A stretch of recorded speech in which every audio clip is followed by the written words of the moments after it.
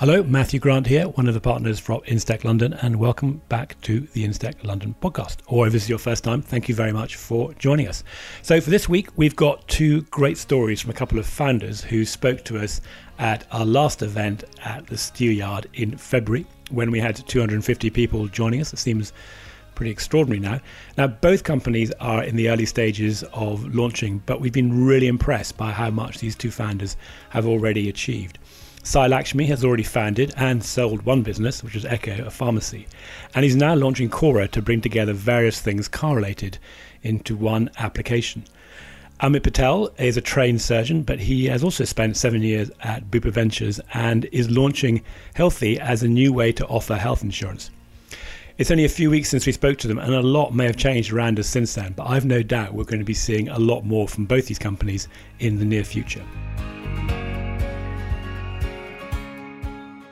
So Sai, you have already done one startup and you've been successful. Before we talk about that and what you're doing, let's just have a quick reminder of what you're doing at Caura. Sure. So just again, I always love audience participation. Who drives a car in this room?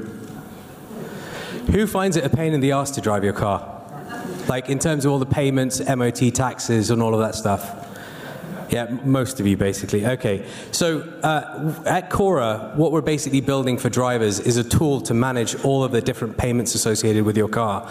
So we're building the tool to manage MOT, road tax, tolls, parking, congestion charge, and, of course, insurance, all in one seamless application. Everyone get that? And a lot of people are like, are you going to do all of that in one go? And the answer is yes. So we're actually going to be launching in public in about a month's time. And so we'll already have the functionality for MOT, congestion charging, parking and tolls. And then obviously insurance is going to be coming a little bit later on. So it's a classic model. You're leading with some other need that people have, and you're basically sort of sneaking the insurance in through the back end. Yeah, it's massively cheeky. When we look at product, we always start with a customer pain point, and you always need to say, well, what does the consumer find really, really irritating? And you start with that pain point, and then once you've figured that out, you get customers onto your platform, and then you can give them the cross-sell and upsell with other products and services. Now, this is your second company, or founding your second company. What have been a couple of takeaways that you learned from doing the first time round that allow you to do this hopefully more successfully, but certainly do it faster and scale this time? Yeah, so the first company that I started is a business called Echo, which is an app to manage your repeat prescriptions on your smartphone. That business was acquired by Lloyd's Pharmacy about 9 months ago.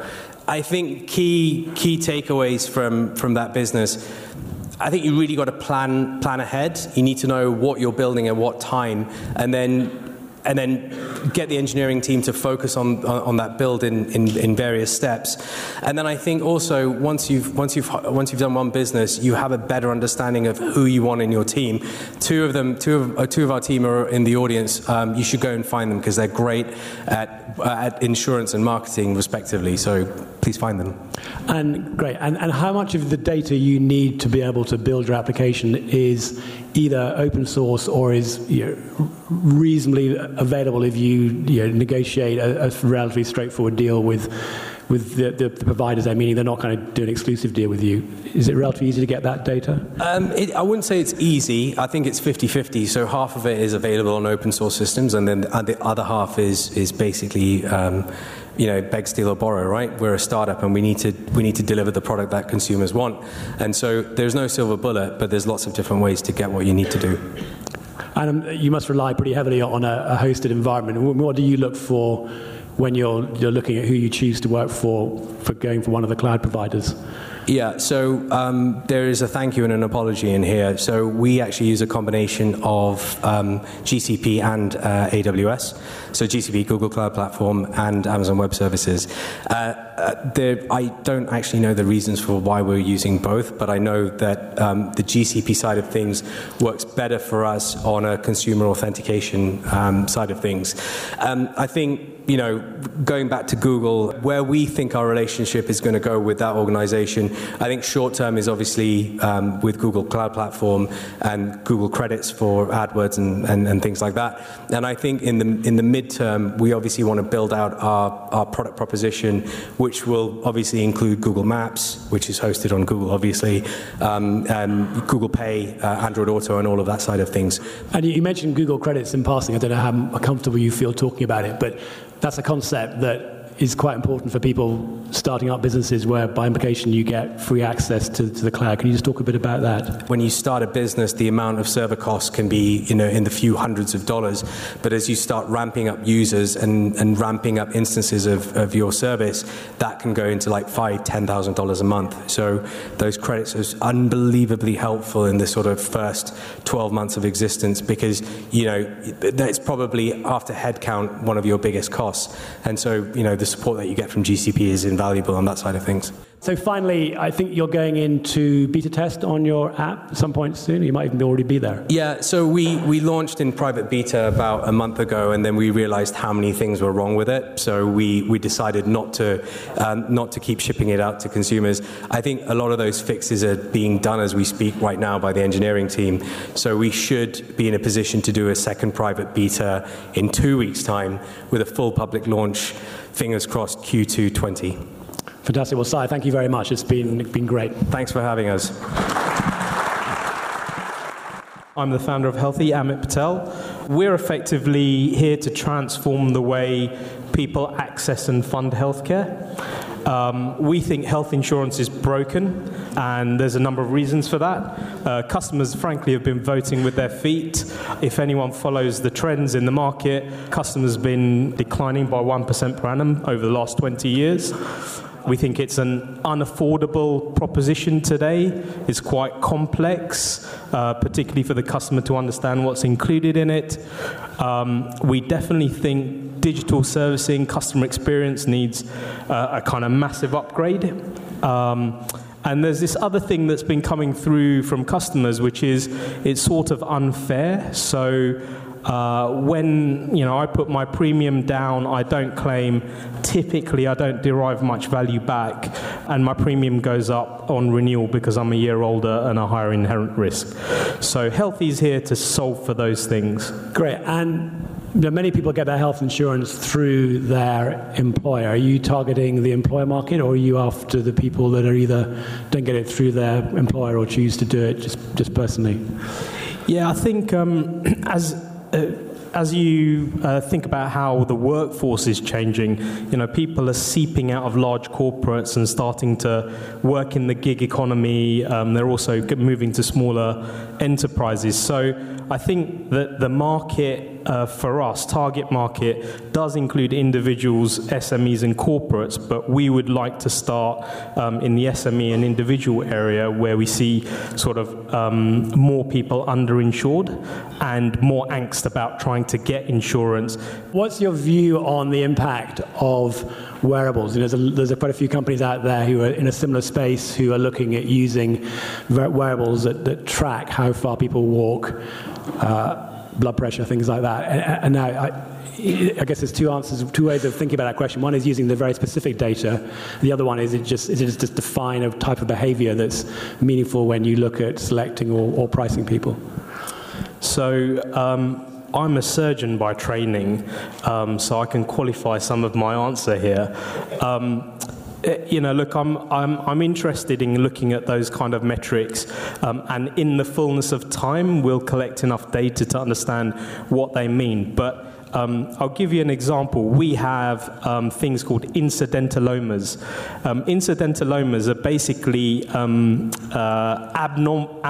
findings on X-rays. Yeah. Now, if we didn't use X-rays so much, we'd never pick them up, and actually they're just fine and they're not a problem for anyone. However, we are picking these signals up, and people are starting to over-investigate, certain areas of the human body. And I think we could fall into that category. So where I'm at with wearables is I think it's really interesting to give people insight, if it's credible, about their metrics, and maybe in the future at some point we'll be able to inform risk models. But I agree, we have to collect the data. How useful it is right now, I don't know. Okay, and I'd just like to talk a little bit about your journey, because when we last spoke, it was, to me, really incredible how fast you put together your business, including engaging a team to go and build your apps. So can you just talk a bit about what that actually has been in practice, and how have you managed to move so quickly? Because speed is clearly one of the things that distinguishes people who are successful in this space.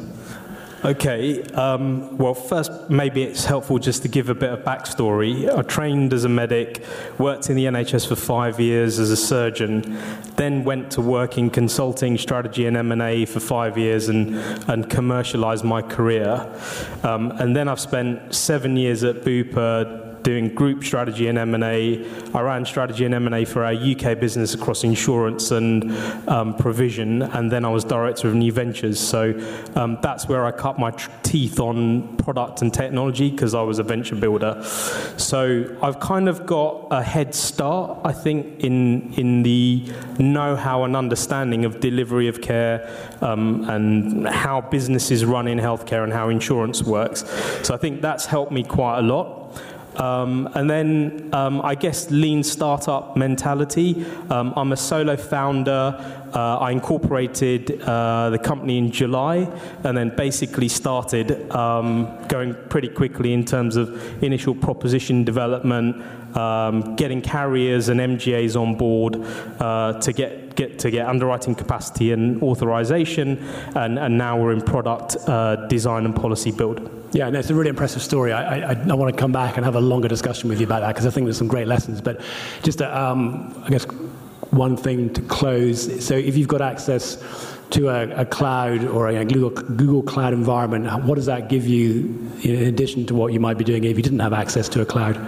Yeah, I mean, we haven't started build, but clearly every business goes cloud native now. Serverless compute, hosting, data warehousing, and I think it's already been mentioned about 100 times, but all the data tools, analytics, machine learning, and AI, I think are really powerful for us. So we would welcome, credits in any of those tools for us to be able to spin up our product. Great. Well, thank you very much, Amber. We'll invite you back when you've had your first Series B round to be a host for our future event. That's very kind. I hope so. Thank you very much.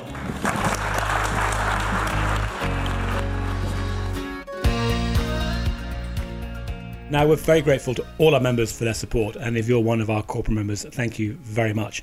This enables us in turn to help early stage companies such as Caura and Hlthie get on stage and onto our podcast. Now, if you're enjoying the podcast, or you've also been to some of our live events, you may be interested to know that you can now also join us every week for our live chat events. We're running these on the Bright Talk platform, and details of how to find it are in the episode notes, or you could just search Instech London Bright Talk, and of course find us at www.instech.london. You can join in just to listen and watch us. You can ask a question, and coming soon we're going to have live polls.